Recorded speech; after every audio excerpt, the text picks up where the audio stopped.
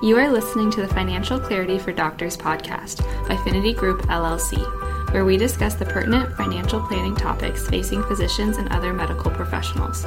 Discussions in this show should not be construed as specific recommendations or investment advice. Always consult with your investment professional before making important investment decisions. Securities offered through Cambridge Investment Research Inc., a registered broker-dealer, member FINRA SIPC. And now, here are your hosts, Rochelle Vanderzanden and Corey Janoff.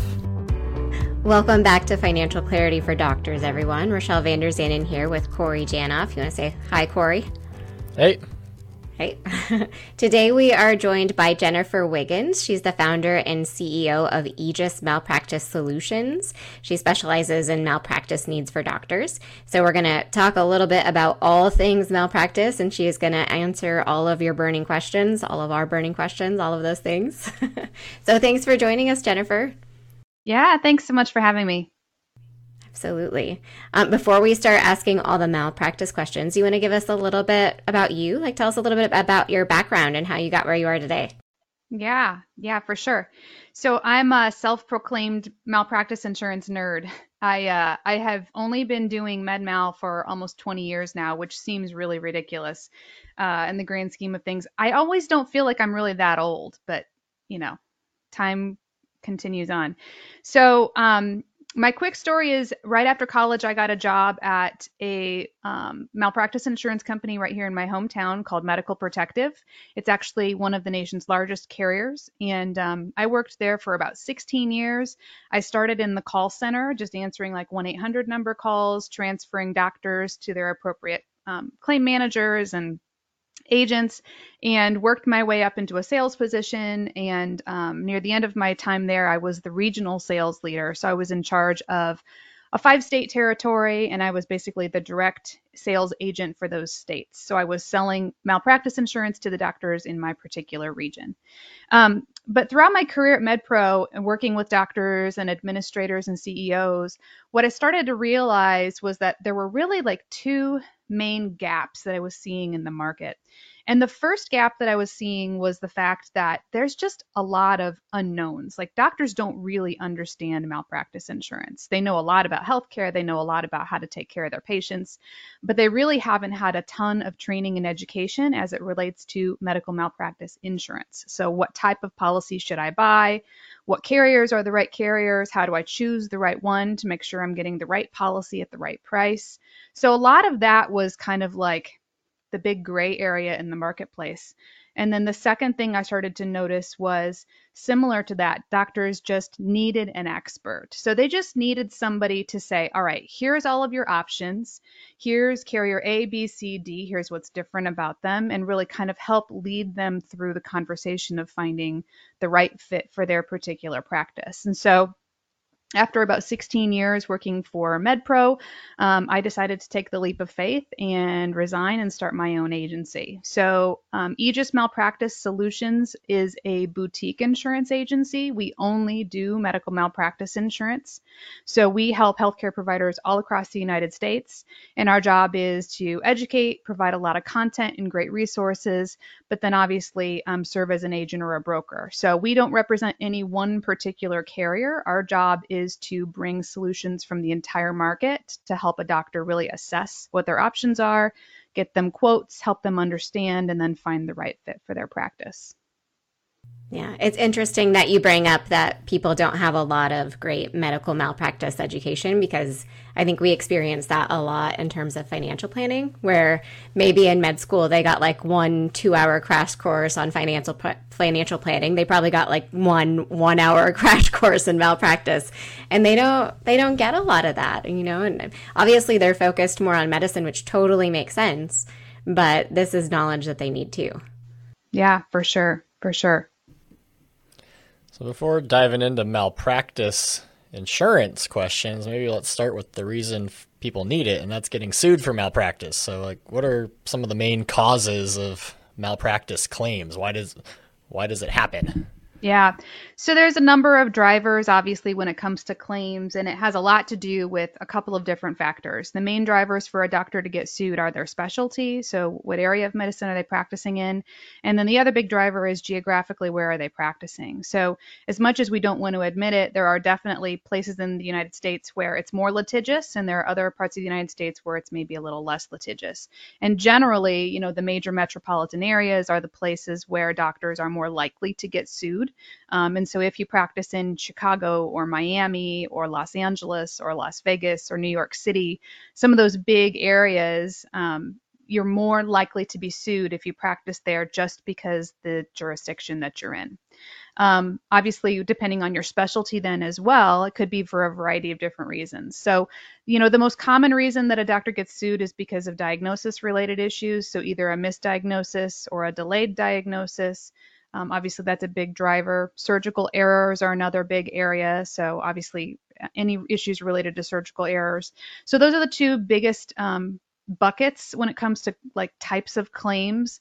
But again, it just depends on the specialty. So, there could be anesthesia related issues. There could be, quite frankly, just miscommunication between the staff of, we thought Dr. So-and-so was doing the follow-up and they didn't. So oftentimes just case management issues.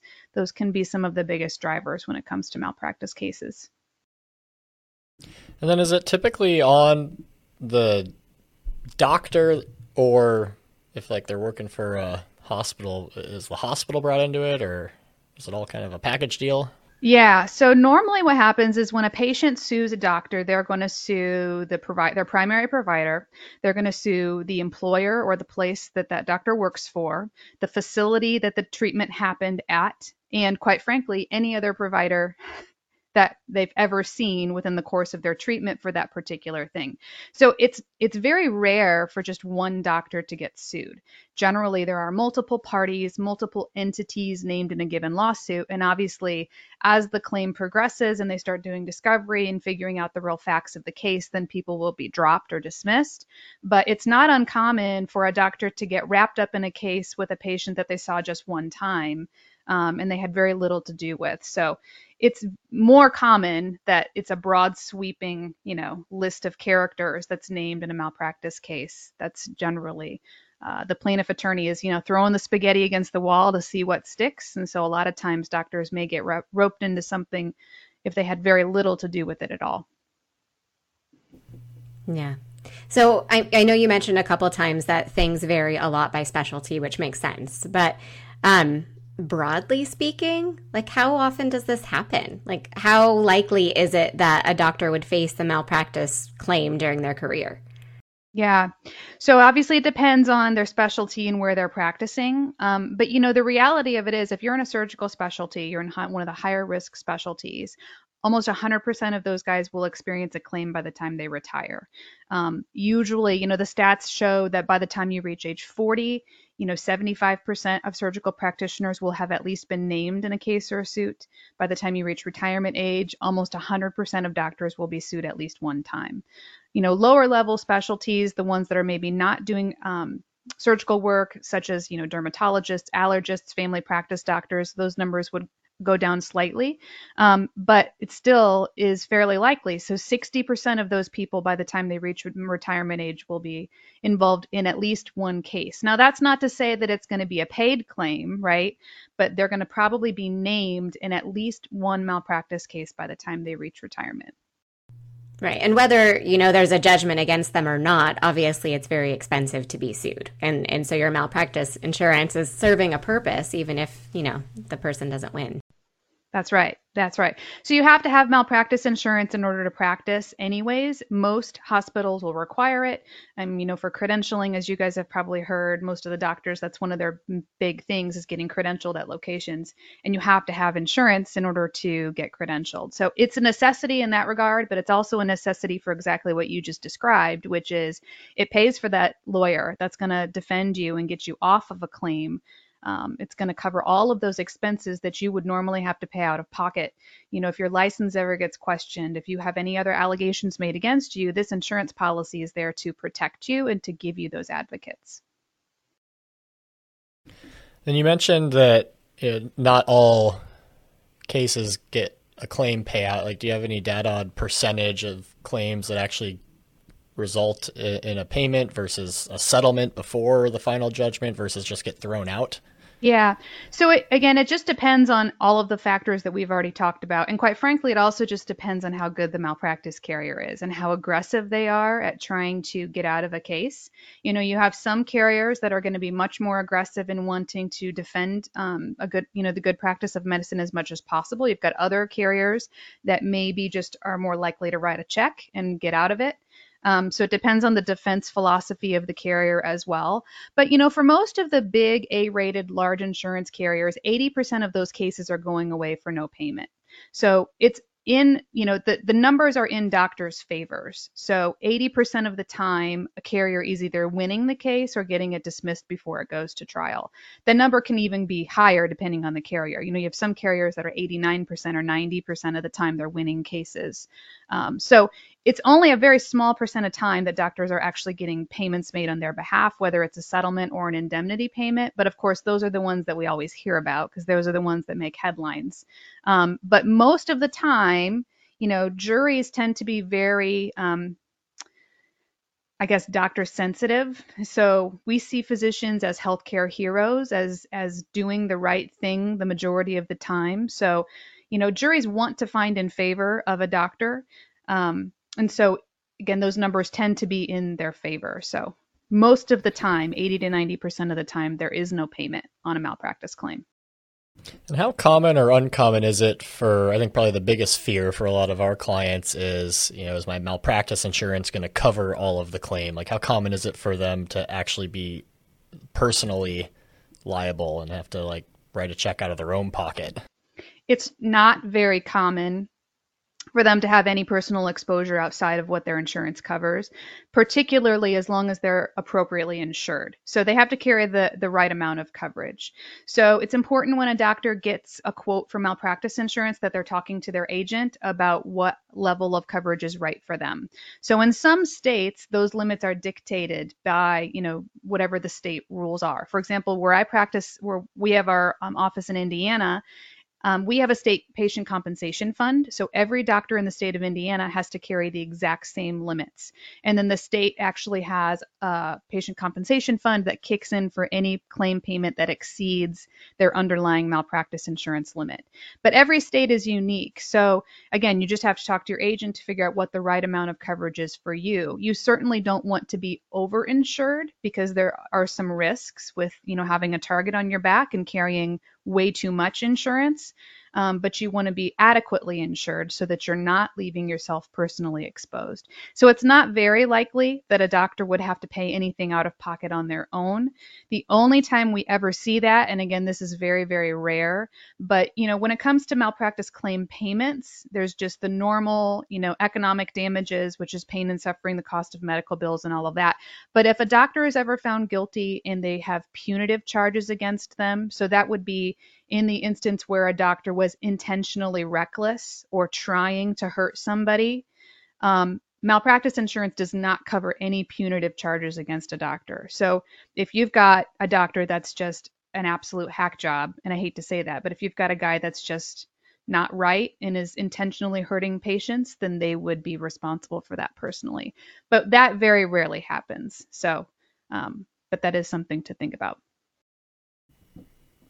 Very interesting. And does malpractice cover the doctor's attorney fees, or is that on the doctor to put that Yeah, bill? it covers all their attorney fees. So that's part of why you buy the insurance. So, and that does not erode their limits. So if you have a $1 million policy limit per claim, but the insurance company pays $80,000 in attorney fees, plus court fees, plus all of the other administrative costs of filing a claim, those do not erode their limits. So assuming you have a good quality insurance policy, your defense costs will be paid by the insurance carrier outside of your policy limits. So that amount of coverage is purely for settlement payments or indemnity payments on behalf of the doctor.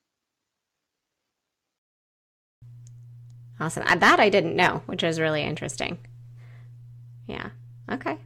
At what point do you think doctors or medical students, residents, trainees, at what point do you think people should be thinking about this? Most of them are not even thinking about it at all until they have an idea of where they're going to be practicing and what they're going to be doing after they finish training. So we actually do quite a bit of education. We do some MedMal 101 courses for residents and medical students. So I think it's important that you start kind of getting familiar with the types of policies and understanding some basic concepts while you're finishing up your training. But usually it's like 6 months before you graduate is the right time to start thinking about, all right, where am I going to be practicing? Am I responsible for getting my own insurance, or is my employer going to be providing that for me? And then if you need to get your own, then you need to probably start finding an agent who can start shopping around for you and presenting you with some options so that you can have an idea of what those costs are going to look like.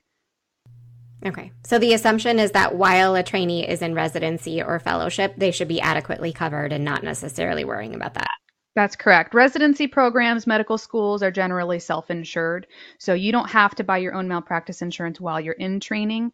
If you're doing a fellowship program, usually you will have to get malpractice insurance if you go to do fellowship training. But again, most residency programs are self-insured. Most medical schools are self-insured. So you're not really thinking about buying your own malpractice insurance until you're actually finishing training and starting private practice in some aspect, whether it's joining a hospital, a medical group, or going solo.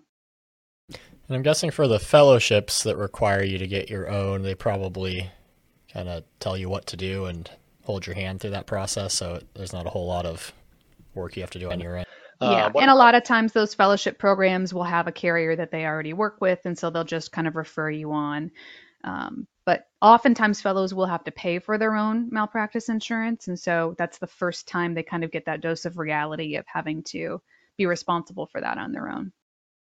What if they do any moonlighting? Like if you're a resident, you can moonlight at a different location. How does that work? Yeah, it's actually becoming really common. So if you want to moonlight while you're in residency, you have to get your own malpractice insurance. But what you're going to be getting is basically like a moonlighting policy. So it's essentially a part-time malpractice insurance policy. So it's, reduced cost, minimal coverage because you're probably only working a couple of days a week because you're obviously still in training, but you need to get your own malpractice insurance if you're going to be moonlighting. So that would be another time where you'd want to contact an agent and get some quotes and secure a policy for any kind of work you want to do on the side. Yeah. I have had a lot of clients that were able to do moonlighting like at their training institution. And because they were doing it at that facility, they didn't need like any sort of excess coverage, which can be really nice, but definitely something to be thinking out if you're like outside of your hospital system. Yeah. Yep, for sure. And then this one always trips me up. I can never remember. There's two main types of malpractice coverage, occurrence-based and claims-based. Can you help me understand the difference between the two? Yeah. And I'll tell you, Corey, this is the number one question that we are asked. I think I explain this on a daily basis because it's just complicated, but it's so foundational to being able to buy malpractice insurance. If you don't know the differences, it's really hard when an agent just gives you a quote because you don't know apples from oranges. So this is a concept that's super complicated and can be hard for doctors to understand. So I'll give you the hopefully simple version of how to know the difference. So the two different types of policies, like you mentioned, are occurrence coverage and claims made coverage. And the two different policy types, they're different based on how the insurance triggers, how the coverage triggers for the doctor. So an occurrence-based malpractice policy, the coverage triggers based upon when the incident actually occurred. So the name of the policy is the triggering event. So if you have an occurrence policy, insurance triggers based on when the incident occurred. So as long as you had insurance in place at the time that you treated the patient and the event happened, you will be covered for that event, even if the claim is filed 2, 3, 4, 5 years down the road, because the triggering event is the date of the occurrence. So occurrence malpractice policies are the most flexible type of insurance that you can buy because you only need to carry the insurance while you're practicing. So if you're moonlighting and you're, working for, a company while you're finishing residency, but it's only a 2-year gig, if you buy an occurrence-based policy, you only have to carry the insurance for those 2 years. And then when you're done, you can just walk away. And if any claim happens to still be filed down the road, for patients you treated during those 2 years, then that original occurrence policy will activate to cover you. So the occurrence policy does not require any tail insurance because those policies stand independent of one another. So there's no tail required on an occurrence policy. The other type of insurance that you can buy is called claims-made insurance, and this one triggers the opposite way. So claims-made insurance triggers based on when the claim is made against you. So a claims-made policy is really 2 policies in one. So you have to carry the insurance while you're practicing, but then when you're done, you have to buy tail insurance. Tail insurance is a policy that starts on your cancellation date, and it extends your insurance indefinitely into the future for any claims that may be made against you after you've already left that particular policy. So claims-made insurance triggers based on when the claim is made against you. So if you treated a patient in May of 2022, but the claim doesn't get filed until May of 2025, you would have to have insurance in place on May 2025 in order to have coverage for that incident in 2022. So the tail insurance is a really critical part of the claims-made policy because once you cancel that insurance, if you don't have tail in place, then you essentially have no coverage for any of the patients that you treated previously. Even if you paid your premiums for all of those years that you carried the insurance, you have to have an active policy in place in order to be covered on a claims-made policy. And so that's what the purpose of that tail is. That's your active policy that covers you after cancellation. So obviously, with those 2 policy types, then there's a difference in premium, right? So the occurrence policies, which after I explain the difference between the 2 policy types, everyone's like, well, I want the occurrence. Well, it's more expensive, right? So the occurrence premium costs a little more. The claims-made premium is cheaper. So the claims-made policy starts at a pretty low premium, and then it increases in price every year until it reaches its mature rate. But then you have to buy your tail at the end. And tail insurance is usually 2 times your mature premium. So if you're paying $10,000 a year for a mature claims-made premium, then your tail insurance is going to cost you, $20,000 or so. And is that just a one-time $20,000? That's not annual, right?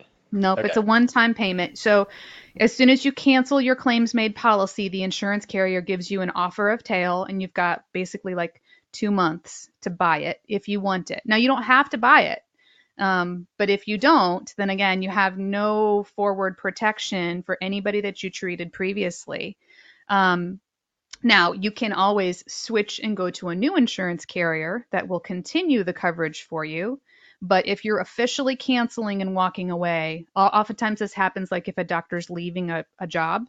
So if there's a doctor that's leaving a medical group and going solo, or leaving a medical practice to go somewhere else, usually they force them to buy that tail when they walk away. And that, again, just covers them going forward for any patients that they treated during the years when they worked for that practice. Yeah, a lot of times when we're talking to clients, we talk about tail coverage. Like, if you're responsible for this, think of it almost like the cost to leave your job. Like, you can't leave unless you do this. Yeah. Or you should do it. Correct. One of the things that I don't think doctors realize, though, is that you don't have to buy the tail insurance from the carrier that you originally were insured by. In today's malpractice market, there are a lot of carriers that now offer standalone tail. So basically, if you were with carrier ABC for 10 years, they're going to be the ones that give you your initial offer of tail quote. But if that's really expensive, you can actually shop around, and you can find, 4 or 5 other carriers that can give you competing tail quote offers for the exact same thing. So in the marketplace now, we're seeing lots of carriers basically competing against each other for tail business. And so doctors actually have more options today than they ever have to make sure they get, the best priced tail coverage. And then how common is it, I guess, for if you're leaving, say, a hospital, is it commonly required that the doctor purchase that tail? If it's, well, I guess maybe 2 questions. One, what's more common that you see, occurrence-based or claims-based? And if, with claims-made policies, does the employer often pick up the tab for that tail, or is it usually on the doctor, or it just depends? Yeah. So when it comes to employed physicians, the more common policy type is claims made. And let's be honest, it's because it's cheaper. The occurrence policy is more common in like the solo practitioners or the guys that are buying their own malpractice insurance and they see the value in that. So occurrence coverage is generally more common there. It just depends. So I would say 75% of the malpractice policies that are issued across the country are claims made policies. So it's definitely the more common of the two. But in terms of how likely is it that you're going to be responsible for your own tail, it just depends on what your employment contract reads at the time that you sign with that group.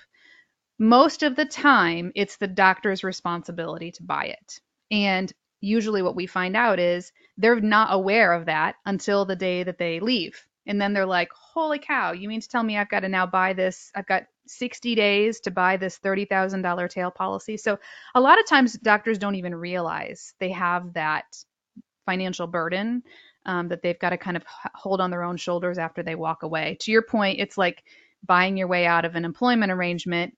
Most of the time, doctors have to buy it on their own. Sometimes the group will buy it for them, but I would say the more common option usually is that the doctor's got to buy it on their own. Yeah, I do feel like in big hospital systems, it's less likely that they'd be responsible for their own tail coverage. And the nice thing is that like if you're reading your contract correctly and you really understand it, it should be very clear.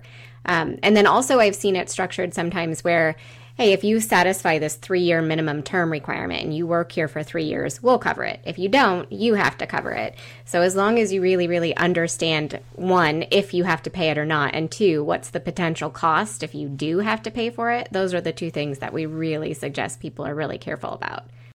Yeah, for sure. And you're exactly right. Most hospital employed physicians don't have to buy their tail insurance, but that's because most hospital systems are self-insured. So when a doctor leaves a hospital system, the hospital doesn't have to buy the tail because it's their risk anyways, because they're self-insured. So when a doctor leaves a hospital, most of the time, you're exactly right. They don't actually have to buy their tail. They just simply put the doctor on what's called a departed roster. So they have like this running list of people who have left the hospital system. So in case a claim comes in, involving anybody on this departed list, they know they're a covered individual, but because the hospital is self-insured, they don't actually buy a tail policy for you when you leave. You just kind of go under the departed schedule. Very interesting. What are some things doctors should be thinking about when pertaining to malpractice insurance when they switch from training into their first attending job? Yeah. So a couple of things. I think number one that we already talked about is just to be really aware of the difference between the two different types of insurance that you can buy.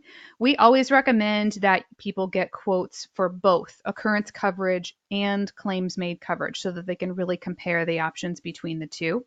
The other thing I would say is when you're getting those two different quotes, make sure that you are getting your claims made premiums for year 1, year 2, year 3, year 4, year 5, because like I mentioned, that claims made premium starts out at a really low price, but then it increases in rate every single year for 5 years. Once it reaches year 5, then it's basically considered mature. It like caps out at year 5. But the problem is because the occurrence premium is more expensive, it doesn't have that stepping up. So let's just say an occurrence premium is $10,000 a year, or a claims made policy might be $2,000 for the first year, but then it's $3,500 for the next year, and then it's $5,500 for the third year, and then it's $7,500. And then when it reaches the mature price of $9,500, it's very comparable to what you would have been paying for that occurrence premium every single year. But obviously you're saving in those first 4 years, which if you don't get if you don't have your carrier quote all 5 years of claims made, and they just say, here's a $10,000 quote and here's a $2,000 quote, you may be more likely to choose the cheaper one, not knowing what the long-term costs really look like. And also then considering the fact that you're going to have to buy tail at the end. So it's really important that you, I think, get quotes for both and get progressive, subsequent year premiums so that you can really do a long-term cost benefit analysis to find the one that's going to be the right fit for you. So that's probably the most important thing for providers finishing up residency to be considering. The other thing that I'll mention is the fact that almost every single malpractice insurance carrier offers some pretty significant discounts for your first year out, first year in practice. So most doctors right after residency or fellowship, their first year out, they get at least 50% off their rate. So usually it's 50 to 60% off. So they can save quite a bit of money on their first year premium because they're a new grad.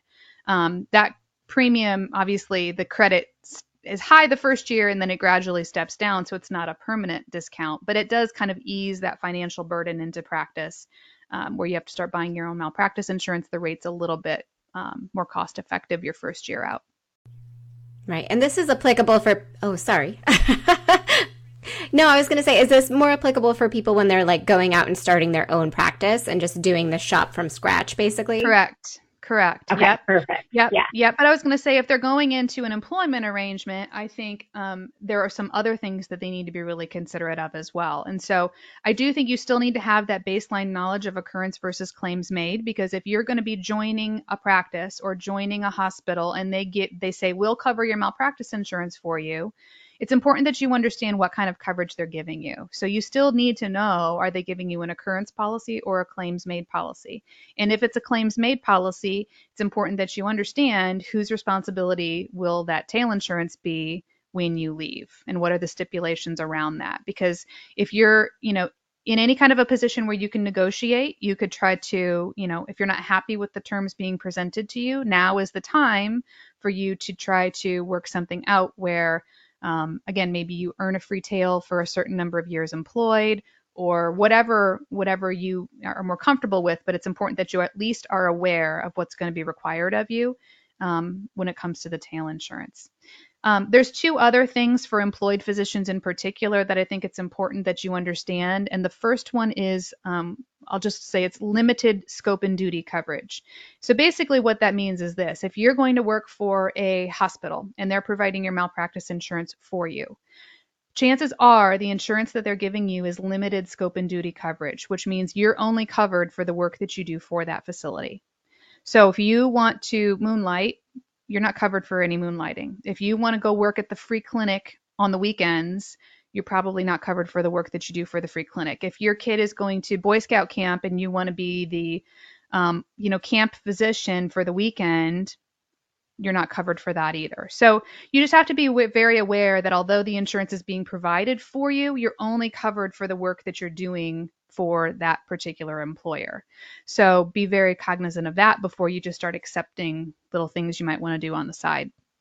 And then the third thing is consent to settle, which is kind of this like major issue that nobody really talks about, but it can be a really big deal for healthcare providers. And that is this: you want a malpractice policy that gives you absolute consent to settle, because if you get named in a malpractice case, you should be the one to be able to give the final say-so on whether or not you want a malpractice case to be settled on your behalf.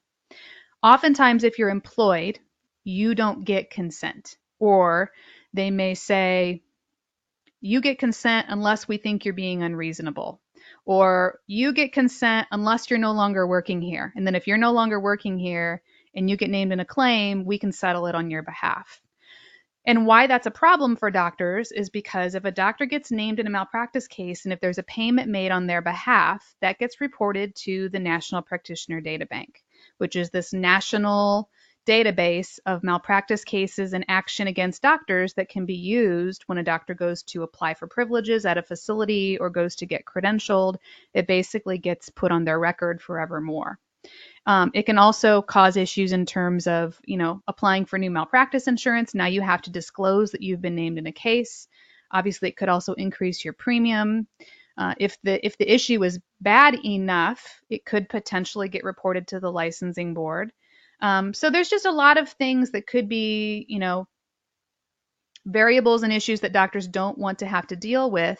But if you don't have consent, sometimes you're handcuffed and you have very little control. So it's important that providers are asking, do I have consent to settle in the policy that you're providing for me? Very interesting. Any other things that they should be looking at in a policy or asking about? Obviously the devil's in the details. Not all policies are going to cover the same things, maybe. Yeah, I think it depends if it's a policy that you're buying for yourself or if it's a policy that's being provided for you. If it's a policy that's being provided for you by an employer, I think to your point, the devil is in the details. You really do need to be very cognizant of what's being provided for you. What's it covering? What's it not covering? What type of insurance is it? Are there any limitations you need to be aware of? What's the tail requirement for me when I leave? Those types of things are especially important for the employed providers. If you're shopping on your own and you're buying your own insurance, I think it is much easier for you to be aware of, okay, what company am I buying from? Are they a quality company? What are the other perks and benefits? Because now you're talking about you have 4 or 5 different quotes, and now you can maybe pick a mutual insurance company that pays you dividends on an annual basis. Or I like this other insurance company because they have a retirement savings account for me. And every year that I stay with them, they take a portion of my premium and they put it in a savings account that I get to cash out at retirement. So when you're the consumer, you're the one buying your own insurance, I think it's much easier for you to be a little more selective.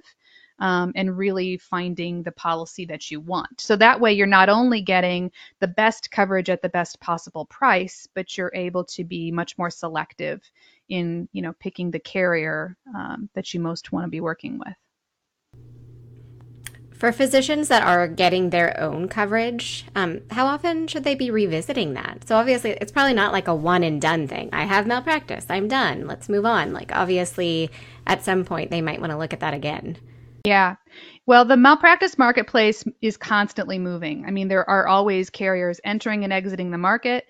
There are carriers that are tweaking their rates almost on a regular basis, just like any other insurance market, as you guys probably are aware of. Malpractice carriers can take rate increases. They can take rate decreases. So it just depends on the nature of the market. So our agency, we recommend that doctors shop around at least every 3 years. Now, that's not to say that you need to change every 3 years because there are some disadvantages to being an insurance hopper.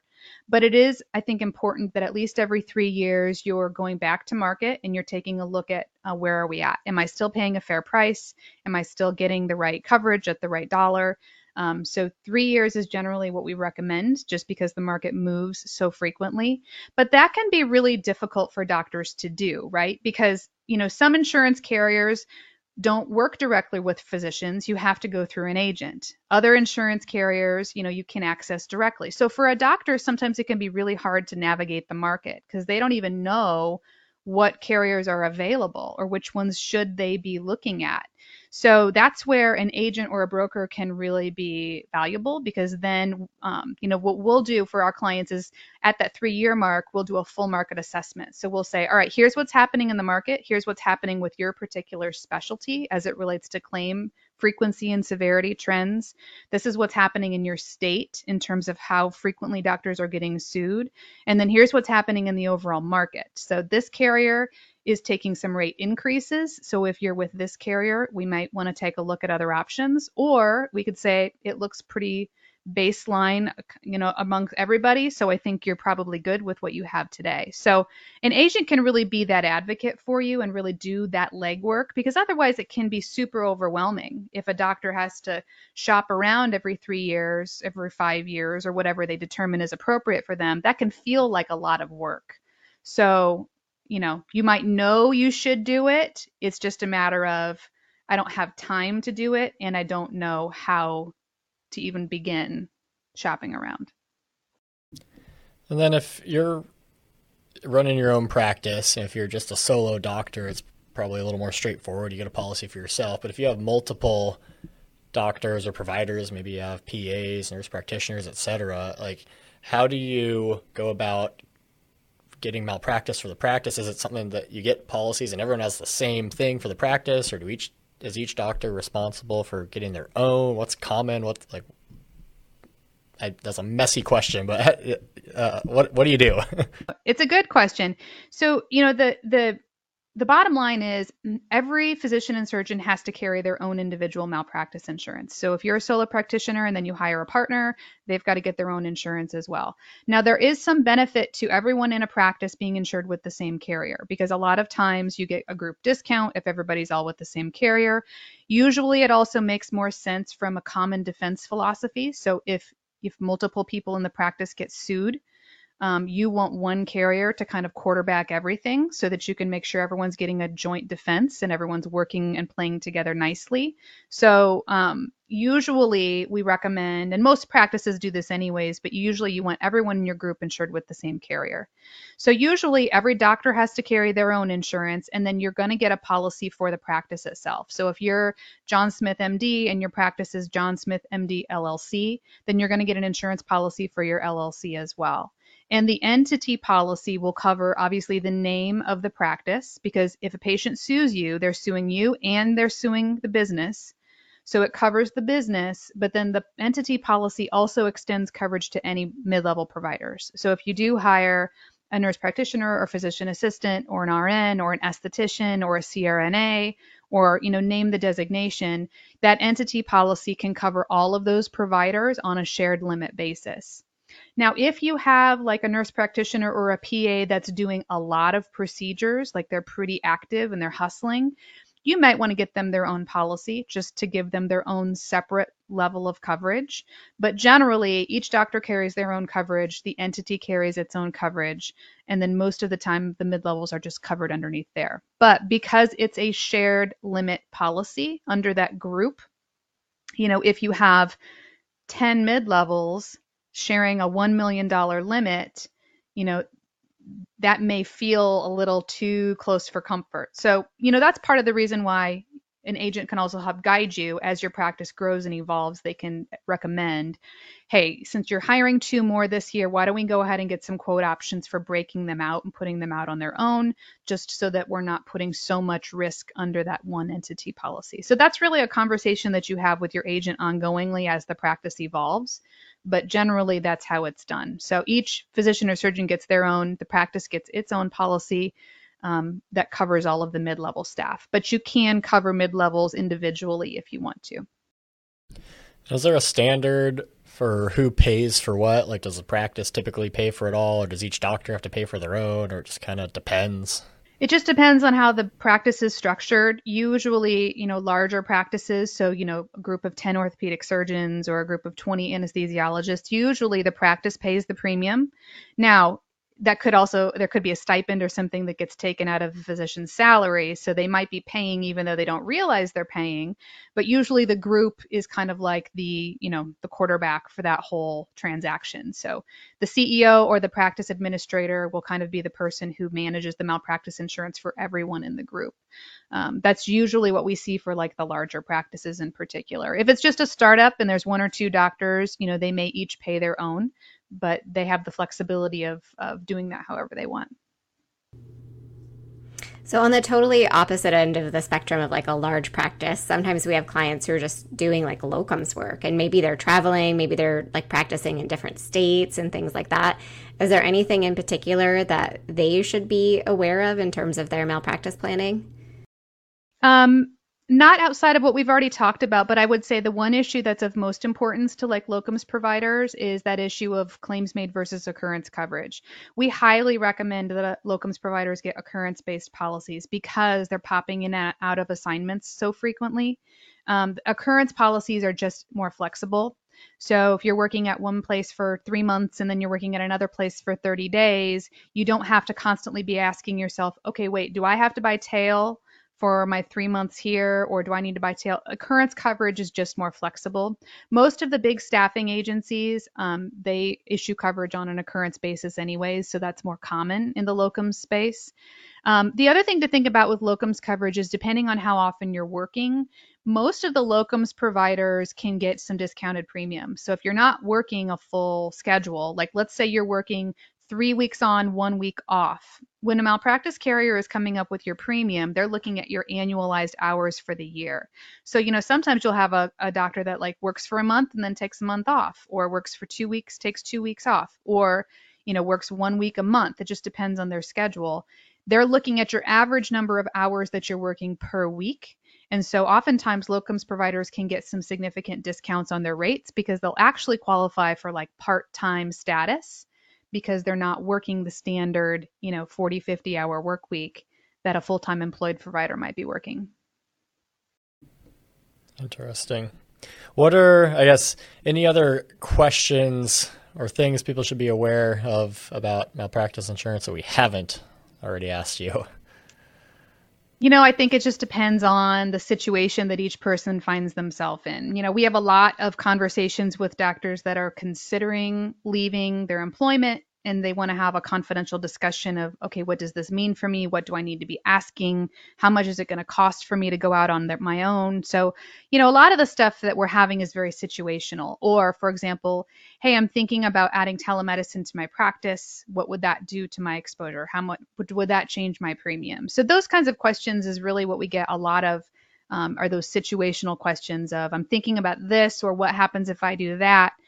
So it really just depends on, what you're doing, what you're interested in doing, and then you can have a discussion to make sure you've got the right insurance for what you're planning for the future.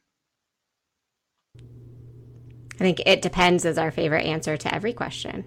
I think the most important thing is just that you have a baseline understanding of the types of insurance that are available. Obviously, once you know that, then you can be fairly educated in understanding the whole issue of tail insurance and everything else. So that's a really important concept. We actually have on our website a free resource that you guys would be happy you could share with your audience if it would be beneficial. But there's a free download called The Ultimate Guide to Occurrence versus Claims Made Coverage that you guys could share with anybody that's interested.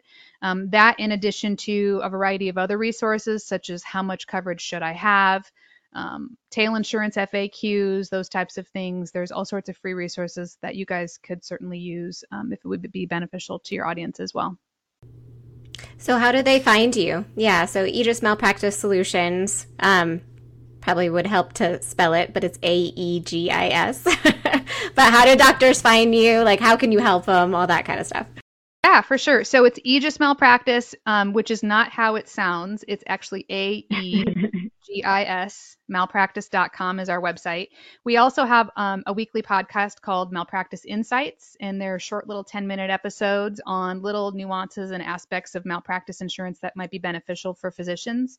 So like last week, we talked about the 5 ways that you can earn free tail insurance. So just little things like that, just quick pops of information. All of those resources are also on our website, which again is aegismalpractice.com.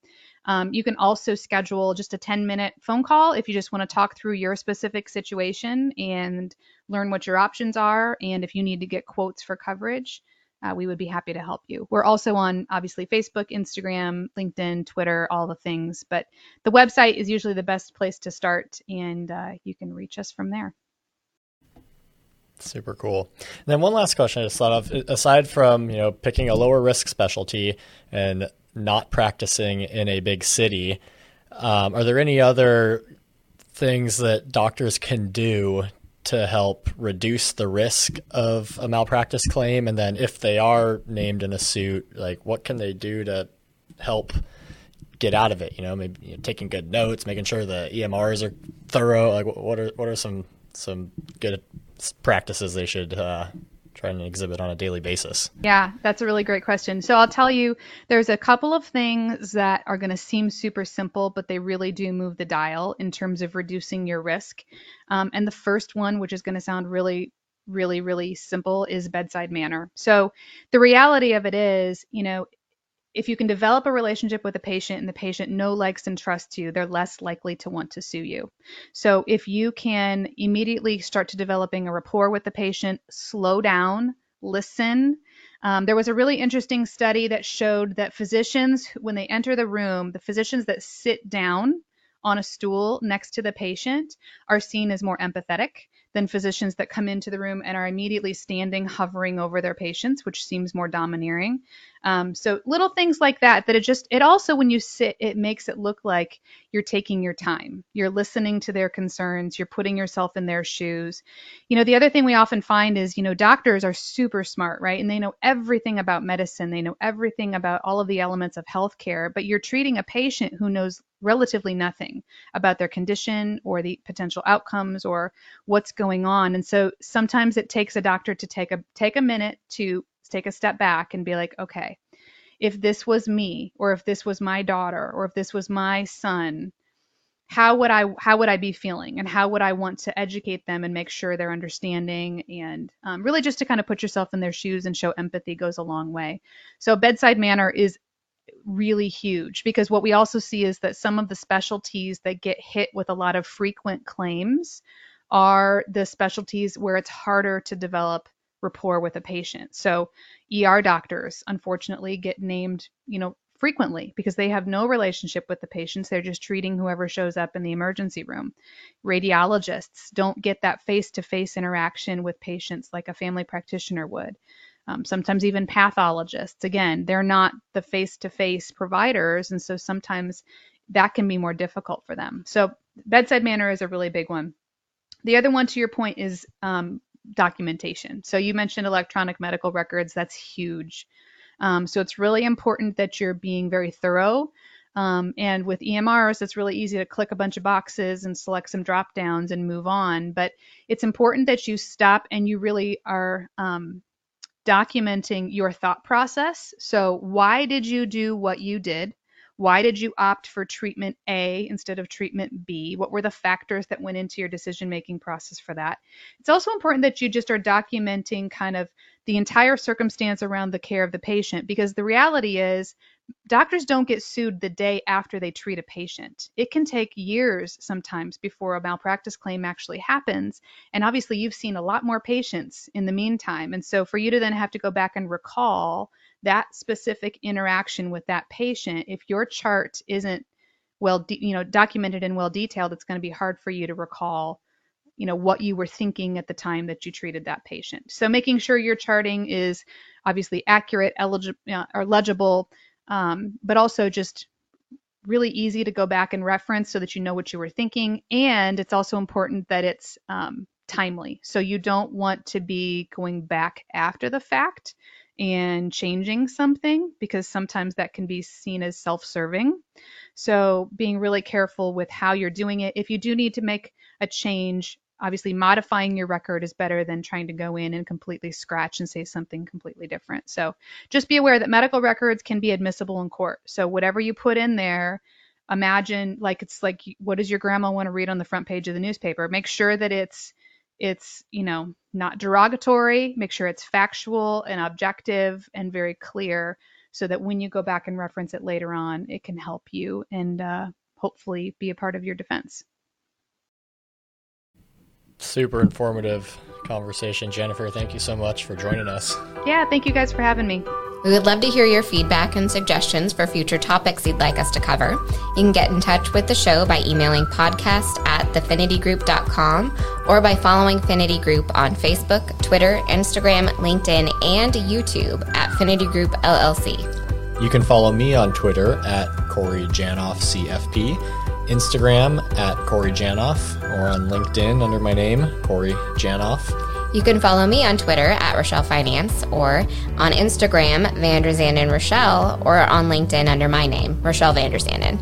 Check out all of the podcast episodes on the finitygroup.com/podcast, on our Finity Group YouTube channel, or your favorite podcast app.